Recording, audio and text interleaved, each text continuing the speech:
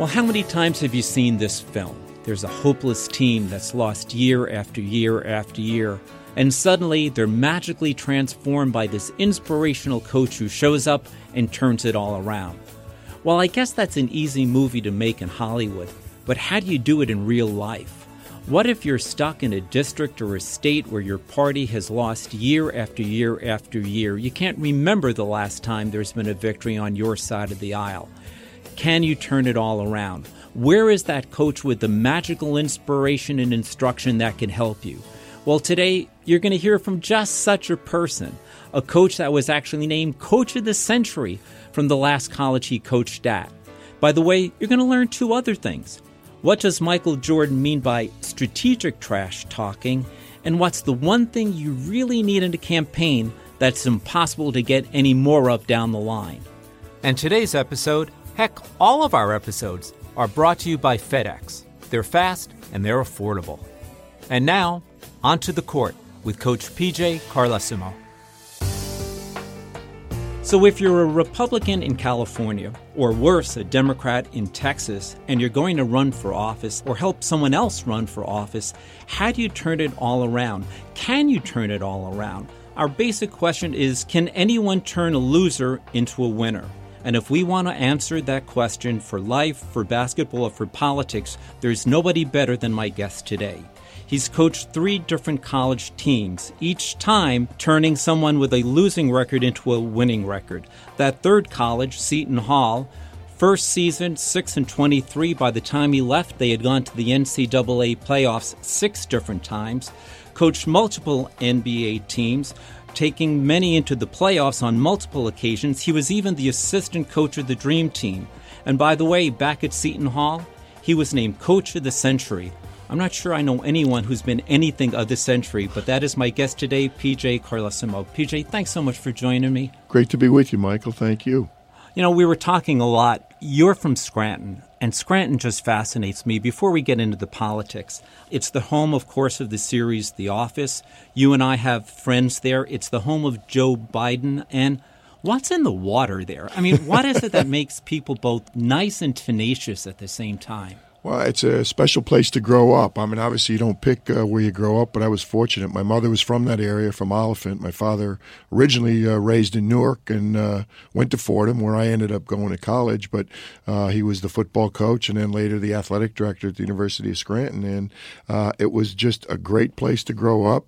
It's funny because Joe Biden kind of moved out just before I was born. And Scranton's one of those places where if you don't know somebody, you at least know their cousins. I mean, you hear a name and you run into people from Scranton all the time, and everybody always goes, no, I didn't know him, but I knew his aunt or his cousin. Right. Or everybody seems to be related. It's a tremendous place to grow up. Great friendships. Great loyalty to the area, even people that move away like I did and like a lot of our mutual friends did. Still, it's home. We love to go back, and a lot of the eccentricities that are there we enjoy. Yeah. Actually, Scranton is the beginning of the story that I want to pursue with you today. There's a guy who you may have known or your family may have known, Bob Casey. And Bob Casey was the governor of Pennsylvania for 2 terms. His son, by the way, as you know, went to Scranton Prep. Is United States Senator. The United States Senator there. But Bob Casey Sr. had to run for office 4 different times before he finally won. And as a matter of fact, one of those times, he kind of got the rug taken out from underneath him. The Republican Party found someone else with the name Robert Casey, but with a higher middle initial in the alphabet. So he went first on the ballot, won. But Bob Casey did not give up. And in the mid-'80s, the first time I ever worked with Carville and Begala, we won. And here was a guy who never gave up. And I guess that's where we start, turning someone who's been losing into someone who can win. Now, you've walked into a locker room on many different occasions. When you walk in the first time and meet a new team or a returning team, can you tell if you're in trouble? Can you tell, oh, we're going to lose again, or, oh, maybe we've got a chance? No, I think that you realize that it's going to be a difficult situation, and I think being candid and being honest with your team is important, but you also need to let them know how confident you are that it is capable. It's going to be turned around. It's not going to be easy. It's going to take some time, but they need a different mindset. If they don't believe, if they don't buy in, and they don't necessarily have to buy in the very first meeting, but I think the very first meeting is important that they understand your confidence and your belief that it can be done, but that it's going to be challenging. I think audiences do that and voters do that with candidates as well. When they see them go up on stage the first time, almost like puppies, they start to sniff the air and they can almost figure out, yeah, this is an individual I can, or why should I bother to get behind? Well, I think, your question for a coach speaking to his team, I don't think it's as important that we read the different people in the room right then, but it's very important that they believe in you and that your first impression to them is going to get the job done, because they've got to walk out of that room feeling that, yes, that there is some light. Yes, we can get this turned around no matter how bleak it has been in the past. Yeah, it's almost the old cliche, you only get one chance to make a first impression, no do-overs. Have you ever been in this situation where you spotted somebody in that room, one of your players, and you just said, this is the guy. This is the one that's going to take us to where I want this team to go? Well, I think in college, almost always you've had a chance to meet with the individuals before you have your first team meeting. And oftentimes you know who that individual is, or it's come across in a meeting. In the NBA, sometimes you literally can, because the players will come back from vacation, and your first meeting may be with the entire team, and you may not have had a chance to meet individually. You should know who that alpha person is, but sometimes in the NBA, you've got to discern it at the meeting. I think most times in college, you know already going in, this is the guy I've got to convince, because this is the guy who's going to have the most impact on his teammates. This always reminds me of the call I got back in, I guess it was 2004, from a political consultant you may have heard of, David Axelrod. Of course. And I was going to be coaching once again the Democratic Convention that summer, and he called me ahead of time to said, Michael, I got the guy. I got this guy, and we're going to run for the Senate, but we're giving the keynote this year, and this is the guy. His name was, of course, Barack Obama. So every once in a while you do spot him. Now, how do you affect the mindset of a campaign staff, the candidate, or the players? How do you start by convincing them that it is possible? You can turn it around, perhaps after defeat or setback after setback. Well, I think, first of all, organizationally, you have to let them know by your game plan, and I'm not talking a specific get ready for a basketball game plan, your overall game plan, the recruiting, the going to class, the changing the mindset on campus, the staff you've hired to work with them. They've got to understand, they've got to hear your presentation, if you will, and they have to come out of the meeting saying, he knows what he's talking about. This makes sense. If we do A, B, C, D, he's going to give us a staff to work with. He has the cooperation of the administration or of the ownership of the team. There's a commitment there. And if we follow the roadmap, we can be successful. But they've got to understand that there is a roadmap, that it makes sense, and that there's cooperation on a lot of different levels, certainly from above, but that the staff that you have assembled to work with them is very capable, is going to push them, and if you work with them, there will be results that follow. Yeah, that staff is really important, because even though the candidate may be out there several times a day, more contact with the voter is going to be through the staff and by spokespeople and the like, and making them believe. You had to turn, in a sense, get it started every year. A politician has to do it either every 2 years or every 4 years, every 6 years. At some point, are you ever afraid it gets old? That they go, I've heard it all before. And how can you say, no, this year can be different, or this campaign doesn't have to be the same as the last campaign? Well, the good thing about coaching a basketball team, whether it be in the NBA or whether it be in college, which is basically where I've done all my coaching, a little bit internationally also, but it doesn't matter the level. A season is just that. It gives you a chance to start all over. And a lot of people, fortunately or unfortunately in their professions, don't get the immediate feedback that you get from a basketball season. I mean, there's wins and losses, and the season's it's not always defined solely by that, but you get that feedback every year, and you get the opportunity to start all over every year, which is really a tremendous luxury. And each individual season is a journey unto itself. I guess there's a danger because there aren't that many people that have done it, the two guys in college that have done it the longest when you look at Mike Krzyzewski at Duke or Jim Boeheim at Syracuse, because they've been there for a long time. But, players turn over. Most of them are going to graduate within 4 years, although nowadays with the one-and-dones, sometimes you don't get a chance to keep them as long. But you do get fresh faces every 4 years. The NBA, other than the superstars, there's a lot of movement there, and it's unusual in professional sports.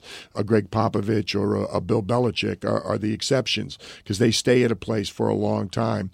But over the course of a year, I think it's a little more challenging in the NBA because you're dealing with professional athletes, men in our case, who do this for a living, and then some of them have been doing it for 10, 12, 14 years. And when you play 100 games a year, halftime talks or pregame talks or preseason talks, they've probably heard most of what anybody's going to say to them. So that does get a little challenging. Yeah, their lips are probably moving along with you. Better be short and better be innovative if you can, or else just cover the facts and let's get out and do it. You once faced a situation that I found really interesting, and I'm sure a lot of state parties are going to face. I think it was in your 2007-2008 season. Several of the starting team got traded away before you showed up for the first day, and you had massive change. We may be seeing some of that in the Democratic Party. We're going to have more young people and people from diverse communities run, never seen before. Republicans, they're retiring. The incumbents are returning left and right. So what happens when suddenly you show up and the cast has substantially changed? Well, good news, bad news. If it hasn't been overly successful, you kind of like the opportunity to be able to mold the new players, if you will, in basketball to the way you want. Greg Popovich has a term that he uses. It's a great term called corporate knowledge. And that's when you have continuity from year to year and you don't have to do as much explaining. And when you've got a level of success coupled with a lot of returning personnel, that's a very good thing. He doesn't have to reteach stuff every year. That corporate knowledge is there, and the older guys or the veteran players can help you pass that on to the young players. When you've got a new situation like the one we're talking about, there's virtually no corporate knowledge, and the teaching goes a lot slower. But again, when you start all over, if you will, or virtually start all over, you can go back to the basics and you can pretty much structure it the way you want. So challenging, yes, makes it a slower process, a more tedious teaching and learning process, but there's an advantage to that also. Obviously, when you're in a campaign, just like if you're in for the season, you got to start to scout the opposition. And I've always wondered, what is smarter, looking for the other team's weaknesses or their strengths, so you can either capitalize on the weakness or avoid the strength?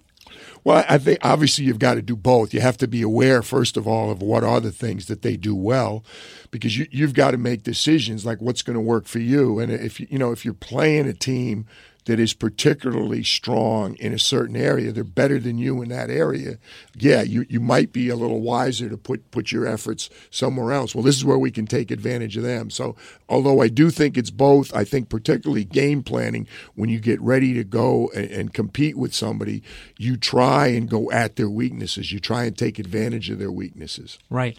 The most famous one, I guess, I got involved with goes back a little bit, but it's the famous 1988 vice presidential debate between Dan Quayle and Lloyd Bentsen. And we were going through one of the preps, and the fellow who was playing Quayle started to quote Jack Kennedy. And, I sort of stopped the rehearsal saying, look, that's never going to happen. And Dennis Eckert, that was the congressman, said, no, I've served on the floor with him in the House. When he panics, he'll go to Jack Kennedy and pull out one of the 3 quotes he may know from him. So we said, well, should that happen, let's have a little something in our back pocket. Now, we never thought it was going to be as big a deal as it turned out to be, but it is the advantage to sort of scouting and knowing who you're up against. Without question, and also individually. I mean, again, even though it's a team sport, basketball there's only 5 playing at one time, and there might be 8 or 9 guys, and sometimes you don't know if, for instance, a sub is going to get in, or but sometimes fouls, circumstances, injury, you just say, hey, boy, if we could ever get to that second group, or if these 2 guys get in the game, then we can press, we can do this, we can do that, we can take advantage of it. You try and prepare for every eventuality. You don't know if it's going to be there, but it's important to try and anticipate as much as you can, because if the opportunity presents itself, it's an area where you can really take advantage of that. In a lot of other areas, incrementally you can succeed a little bit, but here's a chance to really hit a home run. You can't necessarily control it, but when it's there, you better be able to take advantage of it. Sure. One of the more interesting guys I worked with was interesting on many levels. One, because he's the only person I ever worked with who would immediately come in the room, sit down in front of the screen and say, let's look at the tapes at what we did. And that, of course, was Bill Bradley. He was the only guy who said, how else can you possibly learn until you look at the game tape and see what you did, what they did, and what you're going to do? And it's amazing to me how many candidates just refuse to do it, probably because they're scared or they're self-conscious, what have you. But how do you learn? I couldn't agree more. And you mentioned one of my favorite people. I mean, I grew up really, he was a hero growing up in Missouri and watched him play at Princeton. And then I was lucky because actually when we were at Seton Hall, Bill was a United States Senator. Came up actually, we were on the road, but watched some of our NCAA games on the campus with the other students. And then later on, when I was coaching Golden State and living in San Francisco, when Bill would come out, it happened that the friend that he would stay with in San Francisco lived in the very same building I did. So it was a friendship that developed over the years, but it was a guy that I admired enormously because he was so intelligent, and yet at the same time, he didn't take himself seriously. And I think that, that trait of going back and looking at what you did, hopefully you're going to look at some good things, but the truth is you're looking for mistakes. You're looking for the things you don't do well that you can improve on. And if you can't really look at yourself critically, and if you're not willing to learn from your mistakes or take some criticism and improve, I don't know how you get better. Yeah. One of my favorite Bill Bradley memories was, I think, the 2000 convention in Los Angeles. We do the rehearsals usually at the site, and we usually do it underneath the podium or something.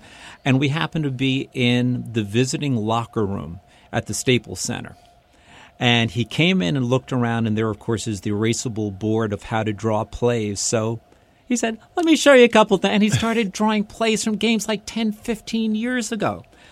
When it comes to game plans, which is what he was talking about, there are many different versions of the same kind of quote, which is every general has a battle plan until the first gun is fired. I think Mike Tyson says everyone has a fight plan until they get punched in the nose.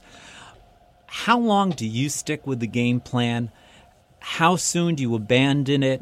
Is the temptation to stick to it too little or too much? What's been your experience? Well, I think probably more often than not you stick with it too long because you've put a lot of time into it prior. Then every once in a while in the NBA you get caught in, used to have a lot of 4 and 5 nights, and when you don't really have a lot of time to implement the game plan, you kind of, if you've got an experienced team that's played a particular team before, you can talk to them at the shoot-around if you happen to have one that day. Oftentimes you don't. You talk about, hey, this is what we're going to try and accomplish, and that's really more of a on-the-fly, you're making adjustments. When you have time to prepare, which you almost always have in college, and you do have in the playoffs in the NBA. The playoffs in the NBA most closely resemble getting ready for a college game because you've got time to get ready.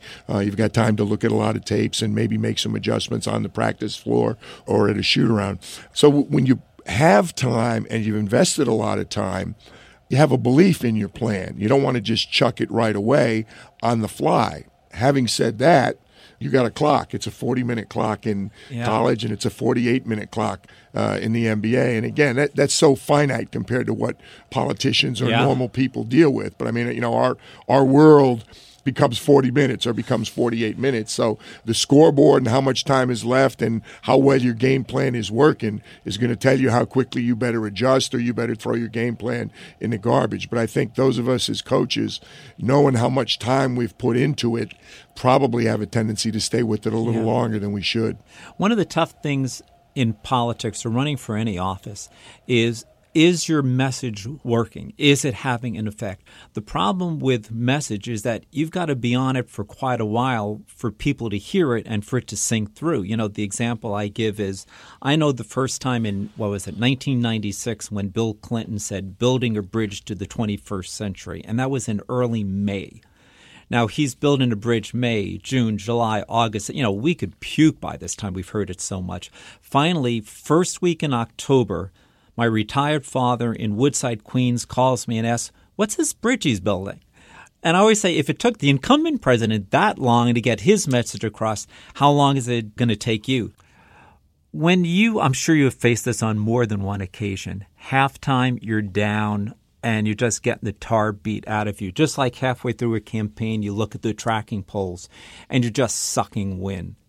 You not only have to talk to the candidate or the players, you have to talk to the supporters, the staff, the campaigners. How do you breathe life into what looks like it could slowly but surely becoming a corpse? Well, I think, first of all, you got to reduce it to its most manageable terms. I mean, whatever it is, let's just say it's a 20-point deficit, 15-point deficit at halftime, which is significant. You need to say the old coach's cliche that they've heard a million times, but you need to say, hey, we're not going to catch up all at one time. Like when we go out there, that's our goal. You've got to reduce it to a smaller portion, a manageable portion, incrementals. A goal, an increment clearly that they can take advantage of. And you have to also look. You get a couple minutes to sit with your staff before you go in and talk to the team. Is the problem the game plan? Is the problem the opposition? Is the problem some individual performance? Do you have to change the lineup a little bit? Yeah. The obvious one, it's a different sport, but it was kind of amazing. But the national championship last year, Nick Saban changes quarterbacks at halftime, which astounded everybody, but it worked. I mean, that was an amazingly courageous move, and it worked. Yeah, first debate 2012, Barack Obama against Mitt Romney. I wish we could have pulled him halfway through that first debate. You know, but the point is, every once in a while, despite all the best efforts, it's just not there for you. You're just having a bad night. And outside of prayer, I don't know what you do about it. You don't. You have to take your lumps. I mean, that happens obviously to teams. There's nights for whatever reason. The other team, everything they're throwing up is going in, or it's your third game in 4 nights. You're exhausted. For whatever reason, it's over. And that's when the post-game talk becomes a little more important. It's a short one, but it's, hey, we'll get back to work tomorrow. Right. We're going to take a day off, and when we get back to work. But as you said, when it's a campaign, I really think it's easier in sports because you get a chance to do it again. Right. I mean, you don't have 30 debates or 50 debates in a year where you can kind of try and change the political opinion. Sometimes it just feels that way. Now, what about the flip side of the coin? What if you're cruising along and can they get complacent? And how do you also convince the candidate, don't read the polls, you may not be as well off as you think you are? Well, for coaches, it's an easy thing because if you've coached long enough, you've read or heard people tell you that you don't know anything about the sport, and you've heard them tell you that you're a genius and everything you're doing is great. So if you have even an iota of intelligence, you realize you can't listen to other people. It's a little more difficult for a player, particularly young players in college, but even inexperienced guys in professional sports. You can't listen to the outside rhetoric. You've got to have a confidence in what you're doing. You've got to do it, on a consistent basis. And if you're going to get complacent and you're going to start listening and you forget what got you to where you were, you get knocked off pretty quickly. Yeah. I always remembered these two things. 1992, then candidate Bill Clinton walked off the stage in New York City, and literally the next morning they started the national bus tour. Literally about 5-6 hours later, they're on the bus, they're campaigning. Flash forward to 2004, John Kerry, great guy, wonderful candidate, great speech, took a couple of days off. went to Nantucket where they took pictures of him windsurfing the opposition. And let's just say we lost a little momentum. Good judgment comes from bad experience. Well, it does. And it, again, in athletics, you always preach Michael Jordan in my era, LeBron James now, Kobe Bryant. One of the many things they had in common, they outworked the opposition in the summer when they had more reason than anybody to, rest, if you will. They played longer seasons. They went deep in the playoffs. They won championships. They had more reason to take it easy in the summer, and they didn't. They went back and they added to their game. And you had other players who needed to work twice as hard as those guys or more, and they wouldn't. And we'd come back at the beginning and say, you don't understand this. Michael Jordan went from being a pretty good shooter to a very good shooter, and he did that by working in the summer. Right. LeBron James, Kobe Bryant probably had the best work ethic of anybody in the game, and these other players were lesser talents and should have been outworking them. They allowed themselves to be outworked by a superior talent. So, it's very often the case that the people that get where they want to be in terms of their goals are the ones that outwork the opposition. Yeah, it's the campaigners who campaign all the time who get better. It's the speakers who speak all the time that get better.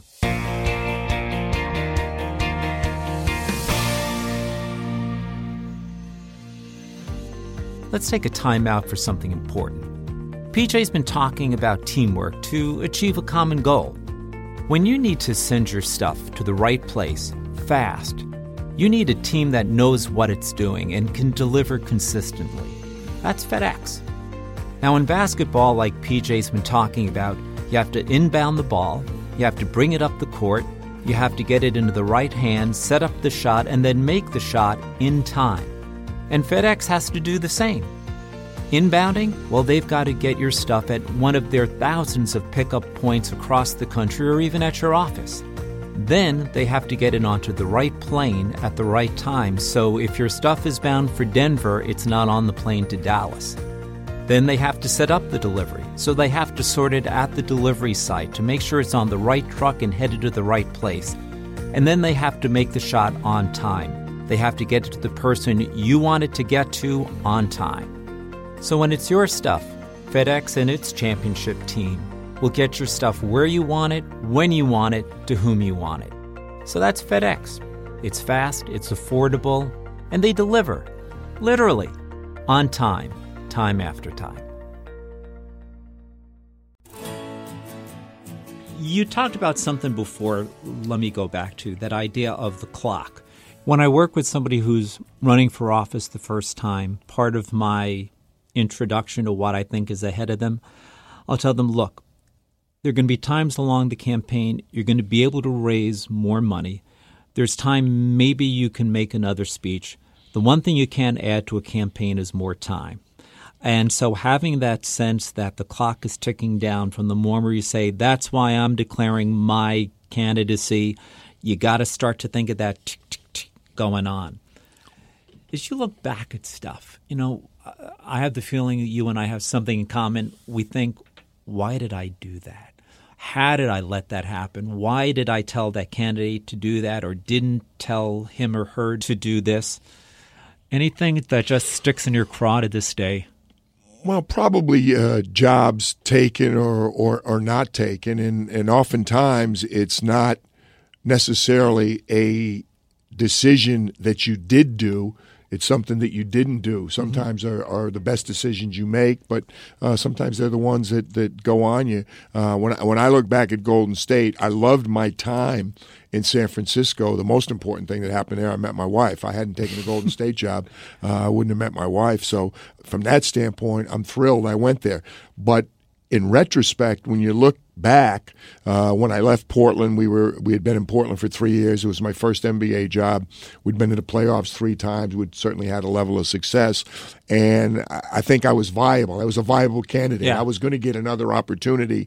I may have jumped too soon at a position that was a very difficult, turned out to be an extremely challenging situation. As much as I loved San Francisco, as much as I enjoyed my time at Golden State, I probably would have been better off career-wise had I waited and taken a better job. There's hundreds of games where I made decisions, whether it was substitute or do you foul, do you not foul, what play do you run at the end of the game. The good thing about a coach, if you do it long enough, and I did it basically for more than 40 years, you get other chances. Michael Jordan always talks about the shots he missed. People forget it. There's a lot of guys who are scared to take shots at the end of the game. And Michael's great quote, I should know the exact words, I don't, but the gist of it is everybody remembers the ones you make. They forgot all the ones that I missed, but you got to have the confidence to take that shot at the end of the game. There's one miss I certainly remember. It was the vice presidential debate in 2000, Joe Lieberman against Dick Cheney. And we had been listening to them talk for the few weeks coming up to it. And they talked about how they were going to go in and they were going to go after Lieberman and they were going to go after Gore. So we put together a strategy, to be quite blunt, that was all comebacks, all how I'm going to counter, how I'm going to counter. If he does this, I've got – so we came in there with every single response. And then Cheney did the exact opposite. He treated it like meet the press. He didn't even engage with us until about 80 minutes into the debate. And I'm just sitting there going, we got head faked out of our shoes. That's the one that I still every once in a while wake up in the middle of the night and how could I let that go? And we were victims of the next thing I want to talk about, which is trash talk. Now, there's a little bit of that in politics. There's a heck of a lot of it in basketball. Does it help? Does it hurt? Do you like it? Do you hate it? I don't like it. In college, you can control things a lot more readily than you can in the NBA. I mean, you're dealing with young guys. The coach is basically the king. I mean, you recruited them. If you're moderately successful at your program, you're going to be there. The players know that. They come there to play for you as much as they come to get an education and attend a school. Who the coach is a big part of it, so you can control it. I don't like it. I think sometimes it motivates guys. I don't think it's necessarily the classiest way to operate. In the NBA, you don't have control over it. They're men. This is what they do for a living. That's not a battle you want. You got enough more important battles to fight than to try and manage guys. Some guys like to trash talk, some don't. And it's an individual thing. There are players, and Draymond Green to me is the ultimate right now that's playing for the Golden State Warriors. He thrives on it, and he backs it up. I don't know that he could play without trash talking. He also seems to do it with a smile on his face. Well, he does, but I guarantee you he's very annoying to his opponent a good deal of the time. There's also nights where he's very, very annoying to his teammates, whether it be technical fouls, and there was a very famous one when he was suspended and didn't play in a game. A lot of people thought that cost Golden State a championship when Cleveland came back a few years back. But there are other guys who do it. I don't know why, because they think it's the thing to do or they think they should do it, and they're not good enough. They can't back it up, and sometimes it just serves to antagonize an opponent. I remember a player we had at Brooklyn when I was coaching the Nets, and we were getting ready to play Miami when LeBron was still playing for Miami, and he had it wasn't trash talk. It was trash talk in the newspaper, which was worse. Like the day before the game was something to the effect of, "Hey, LeBron James is no different than anybody else. Everybody, he's overrated. He's puts his shoes on the same way as everybody. We can control him." And that particular day, LeBron needed, maybe he needed a little motivation. It was the middle of the year. Brooklyn wasn't that good a team, so he seized on it. He read the newspaper and he got it. Came out the next day and went for like 45 points. And he said, "Hey, I read what he said in the paper.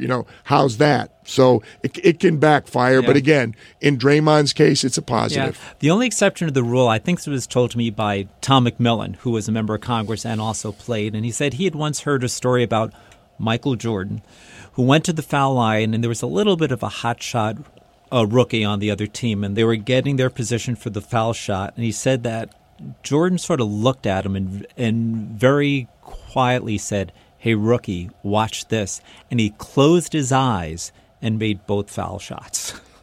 If you got to talk trash, I guess that's the way to do it. Some guys you don't rattle their cage. Michael or LeBron might be two of those guys. Yeah. At some point, a campaign has a tough call they have to make. You can't fire the candidate, But sometimes you have to let a campaign manager go, a spokesperson go, a pollster go. Goodness knows in basketball, sometimes you have to make cuts. How hard is it? And again, is the temptation too early or too late? Probably the most difficult thing you do in coaching is cutting, whether it be on the collegiate level where you're probably ending their career. I mean, it's the end of their they've played bitty basketball schools, high school. They were probably, if you're cutting them from your team, they were probably a good high school player. Yeah. And now all of a sudden you're telling them, well, guess what? You're done. You're not good enough anymore. That's very painful. In the NBA, it can be even worse because you're ending. It's their means of providing for their family. Sometimes guys, you'll cut a guy and they will bounce somewhere else, but for the most part, you're ending careers. So it's very, very difficult. The irony of it is you're cutting a guy or girl, but in my case, you're cutting a guy who's borderline for the last person on your team. And coaches, because we so dread it and we so don't want to hurt people's feelings, you invest a lot of time in it. But if you could kind of sit back dispassionately and look at it, you're wasting time. You got to spend time with the other 12 or 13 people that you're gonna keep, and you waste so much time trying to decide who's this last person on your team. So it's you kind of are caught between a rock and a hard place. You want to be fair, but you're wasting time. And I think we invest too much time in doing it. You've got to be colder. You got to look at it dispassionately, and you got to say, hey, we got to make this cut. We got to get on, and we got to do the things that are important for us to be successful. Yeah, there's one advantage you have in basketball we don't have in politics. Every once in a while, you kind of wish you could cut the candidate's spouse. Because you can get rid of the others. That one's hard. And most of the times it's well in intention. But the one that I remember, I think it was 2012, Hillary Clinton had a speech, came down, we had rehearsed it. It was okay, but we had a couple more rehearsals. So she comes back for the next one. They load it on the teleprompter. I will never forget this. She starts to give it. First 45 seconds is fine. Then she keeps reading it, and this very strange look comes on her face. And then about a minute and a half into it, she goes, what the heck is it? This isn't my speech. Well, Bill Clinton wanted to help, so he made some revisions. Sometimes that happens, but you can't find. And if he's both your husband and a former president of the United States, you're in a very tough position. I would say so. You know, we're talking about teams, and that idea of building a team can be hard, particularly with people who are frustrated or see the end in sight but can't quite reach it, and yet not everybody is on board. And one of my favorite quotes is Casey Stengel's famous, "The secret of being a successful manager is to keeping the 20 guys on your team who hate your guts away from the 5 who haven't made up their mind yet." You've had to deal with teams, but you once had to deal in a weird way with one of the toughest teams of all, the Dream Team, where you had stars. They weren't just stars, they were universes. How do you keep a team like that together when they're used to being the star?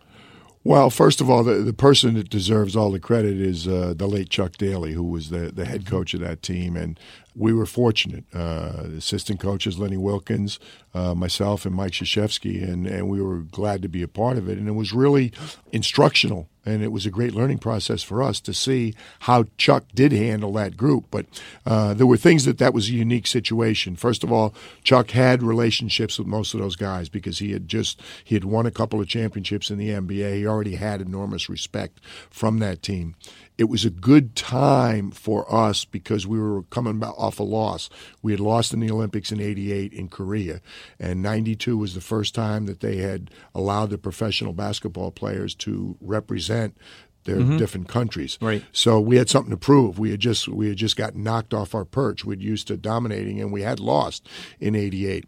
You also had some players who had not been. You had guys like Michael and Patrick and Chris Mullin. You had some guys who had been a part of the '84 Dream Team. You had David Robinson, who had been a part of '88 when they had lost. Right. But you had a number of players who never had the privilege of representing the United States in the Olympics.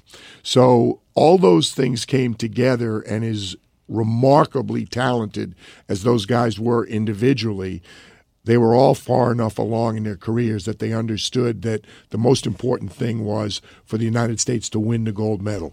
and that if they won the gold medal, it didn't matter who started, it didn't matter who scored the points, that it was this basketball team that came to be known as the Dream Team was going to get the credit. So they totally bought in. I remember you talk about first meetings, I remember Chuck addressing the team. It was in La Jolla. We trained it at UC San Diego for a week before we went to Portland for the Tournament of the Americas, and well in advance of going to Monte Carlo, where we trained for a week, and then ultimately to Barcelona. And Chuck told them, he said, hey, we know everybody thinks we're going to win. We're supposed to win. We have the best talent. And should we do that, everybody's going to go, well, of course, that should have happened. But if we're going to be successful, you guys all have to check your egos in. Yeah. And you've got to be able to do whatever it takes for us to be successful. And they totally bought in. Yeah. Sometimes, unfortunately, I've seen the opposite in politics. One that comes to mind was at the time he was the governor of the state of Georgia, Zell Miller. As a matter of fact, we gave him one of the keynote addresses in 1992. Later, he was elected to the Senate and suddenly became number one in the state to like number 54, 55 in the Senate, and he was never comfortable with it. As a matter of fact, I think he got angry about it. And 12 years later, 2004, he's giving a speech at the Republican National Convention against us. So some guys, that discord happens. 1980, Ted Kennedy decides to take on the incumbent, Jimmy Carter. Huge divisions between the Gore and the Clinton campaign in 2000, where Al Gore is saying, Bill who? When you have something that's ruptured like that, is it repairable on a team? It's very difficult. You would need to create massive change, and I don't know the kind of rupture you're talking about. That just goes against. That's usually what allows your opponent to take advantage of it, because if you're not all on the same page, unless the opponent or the goal that you're trying to achieve is not significant, you can't be successful. I mean, you can't preach to people all the time and stress to them how important it is that everybody be on the same page and everybody be pulling the oar the same way, and then all of a sudden it goes the other way. It's almost incomprehensible in team sports that you're able to overcome that. In politics, I would think it would be even more difficult. Yeah, people take it personally. I can't tell you how many times I tell people, actually I tell candidates this all the time, you got to treat it like a game. Now, when I say a game, I don't mean something that is frivolous. I'm saying that there's a game plan. The opponent's job is to try to stop you, but you can't take it personally. I'm not sure how many people can accept that advice. I'm not sure if I can accept that advice. Well, it's difficult. When you're tested as often as athletes are, particularly professional athletes, you learn the value of everybody being on the same page. Yeah. We've been talking a lot about coach to player, candidate to staff, but every once in a while you got to talk up. And by that I mean you have to go to the person in charge. So if you're running for the Senate, how do you go to the head of the DNC? Or how do you go to someone above you in a sense? Occasionally, I presume when you were in the pros, you had to go to the owner. When you were in college, you had to go to the dean or the head of athletics. How do you argue up as opposed to laterally or down? Well, you usually don't argue very successfully if you're arguing up. If you don't have the support of those above you, it's incredibly challenging to be successful. And like when we were successful at Seton Hall, there were many reasons. Yeah. The players, number one. But had we not had the support of the administration, the athletic director, Richie Regan and Larry Keating, more importantly, all the presidents that we had working for us and allowed us the time to get it straightened out, we never would have been successful. Yeah. Part of the reason that a franchise like San Antonio in basketball or the New England Patriots in football is so successful, because it starts with the ownership. A Peter Holt in San Antonio or Bob Kraft in New England, and they empower their people. They put people in position. They allow them to do their jobs, and they help them to do their jobs. They enable them. If you don't have that enabling from above, you might be able to get through it for a year, but I mean, to sustain it, to be successful, how you can have a successful candidate if you're not getting along with the DNC, if they don't buy into, they don't trust what you're doing and they don't support you, and they have to support you not just when it's going well. It's easy to have that kind of success when it's going well. It's when it's not going well, that's when you need the support from above. The other tangent we should chat about has to do with your friend and mine, the press. One of my favorites, Mickey Mantle, I grew up in New York City, obviously childhood hero, once said, you don't realize how easy the game can be until you step into the broadcasting booth. Of course, he said that a little bit sarcastically. But when you hear the press, especially sports writers, and I have the feeling there's a lot of similarity between sports writers and political columnists. They always write you what you should be doing and what they would be doing. And it can be really, there's a real pain in the ass. How do you deal with all the second guessing and the why didn't you, why don't yous? I think you ignore it. Some people are better at it than others. I mean, we all say we don't care. Of course you care. If you read it or if you hear it, you want people to be saying nice things about you. There's no question. But I think if you've dealt with it long enough and you understand, I mean, it was easy for me to not read and to not want to know. For other coaches, it's not. They want to know. They say they're able to handle it, but they want to know one way or the other. My rule was always for my assistant coaches, I wanted somebody to read or to listen to know what was being said because there might have been something said that we needed to address, but I didn't want to read the papers. I didn't want to listen to radio or I didn't want to watch television. But you need to know because there are often things said or things going on that's important for you to know about. But if you take it too serious, you can't be successful. If you're that thin-skinned that it gets to you, to me, it's almost impossible to be successful at what you do. I still remember the first time I read something bad about me. Bob Novak used to be this really crotchety old Republican-leaning columnist. Once took a shot at me and, I could not take my own advice. I mean, to this day, I still stew about it. It's hard. The game may really be changing, though. I know it's changing in politics. Is the game of basketball changing? How do you adapt to it? Or is it just something about the game that's changing? No, I think the game is actually changing because of the skills of the athletes. I mean, it sounds crazy, but we literally have bigger, stronger, quicker, faster athletes playing this game now than we did. And buildings are constructed. The court's not going to get any bigger. It wouldn't surprise me down the line if they did raise the basket a little bit. But it's just, or expand the size of the court. Well, but there's hardly any room to. So many of the buildings are constructed. Yeah, I mean, they can't. I mean, it would be a major adjustment to do that. You can raise baskets or you can play with the clock, shot clock and things like that. But the court itself is going to be hard to deal with.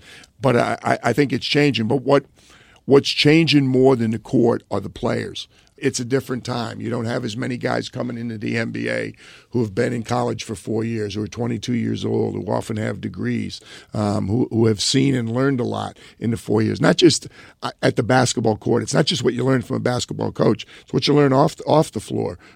For a lot of us, first time we were away from home or lived away from home, or we didn't have somebody waking us up, or you had some responsibility yourself, that occurred in college. And you don't get that as much in the NBA now. We get a lot of guys coming in to one and done or 1 year. They're hardly at college more than 5 or 6 months. The last game's over. They start training with agents, and they're not ready to have $1 million in their bank accounts and all kinds of family members and friends coming at them and traveling around the country and playing against men. The NBA has changed a lot. What's changed college a lot on the elite level are the one and dones. You don't have the continuity. We talked earlier about corporate knowledge. I mean, the best teams almost always in the past were junior, senior-laden teams, guys that had played together for a couple of years, guys that were bigger and stronger because they were 21 or 22 years old as opposed to 18 or 19 years old. Now, oftentimes the best teams, the best talent are the 18 or 19-year-olds, and you don't have those teams that stay together for 3 or 4 years. So clearly the landscape is changing. Yeah, the landscape is changing a different way in politics right now, and is best epitomized by, unfortunately, what happened to the guy who actually represented the district that my parents lived in till they passed, and that was Joe Crowley, who just got knocked off after a 14-year career and was supposed to be the heir apparent. And the emergence of the millennial and the Gen X and the Gen Z candidates, not to mention the growing size of the electorate that are millennials, Gen X, Gen Z, there are massive changes ahead, and I'm not sure we're ready for it. But probably we should be. We don't have much choice. Right. It's done. Now, before we're done, I need to ask you about wisdom. And wisdom comes from people from whom we've learned. And I know you've had some incredible role models and colleagues and people you worked with or worked for.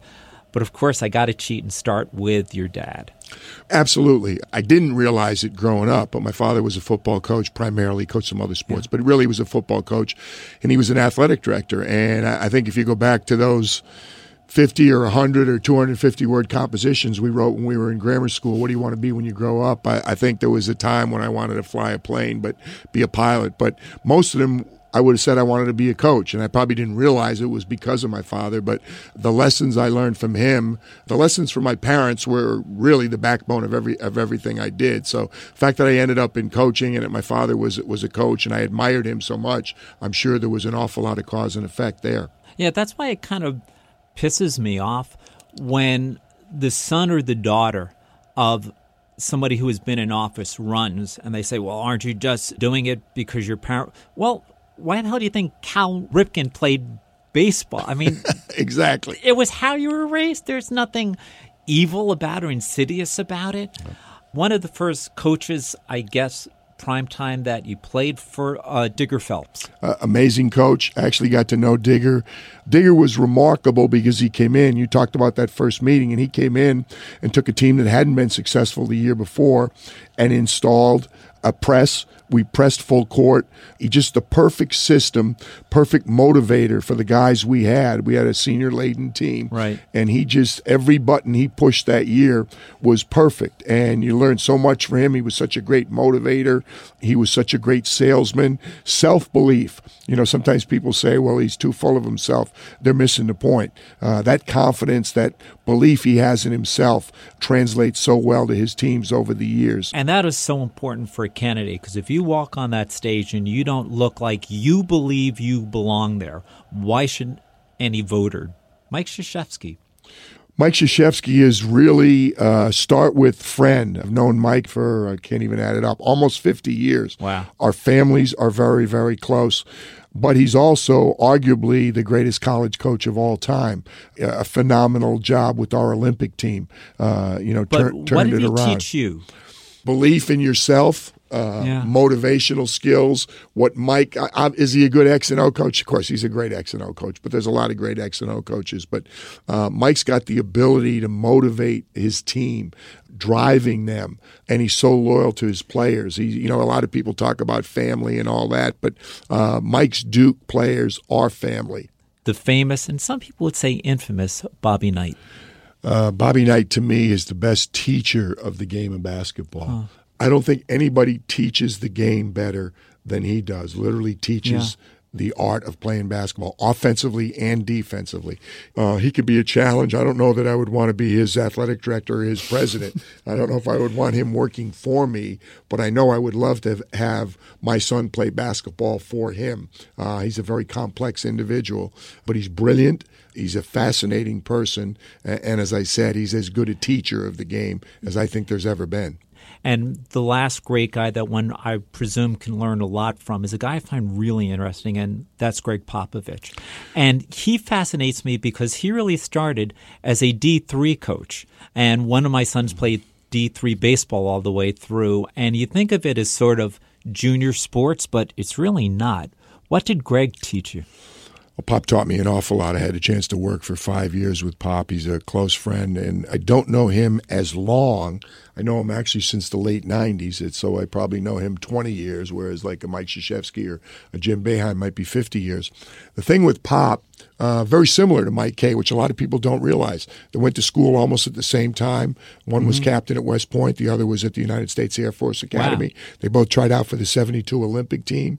They both were extremely successful coaches. You could make the case that Pop is the most successful NBA coach, that Mike Kay is the most successful college coach.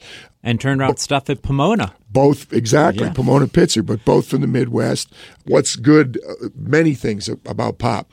First of all, fascinating individual. When he graduated from the Air Force Academy, studied Russian, worked for the Air Force. Guy. Oh, yeah, Smart very guy. Tremendously interested in world politics, tremendously interested in wine. Might know more about wine than he does about basketball, and that's a very serious statement because he knows an awful lot about basketball. Manages people very well. He's a people person. The way he treats individuals, he treats them differently. He understands that. He's a phenomenal motivator. He's very direct, and yet at the same time he maintains great relations with his players. Doesn't take himself too seriously. He empowers those he works with. R.C. Buford is general manager. We talked earlier about people you work for. His relationship with Peter Holt, the owner of the Spurs, is fantastic.